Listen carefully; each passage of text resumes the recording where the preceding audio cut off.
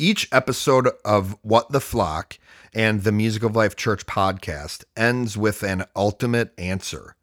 We call it ultimate because it is based in truth and results in love.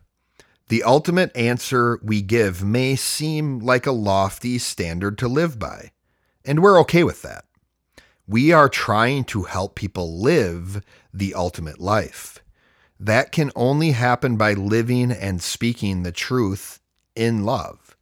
We've covered truth in a different supplementary teaching when conjunctives were explained.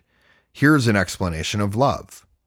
It's often believed that love is an emotion or a feeling.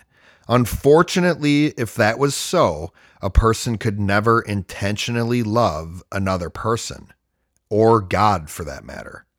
My emotions and feelings are in effect.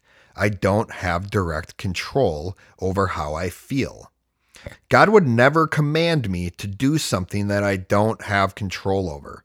It would be unjust for him to hold me to a standard that I could not objectively live according to.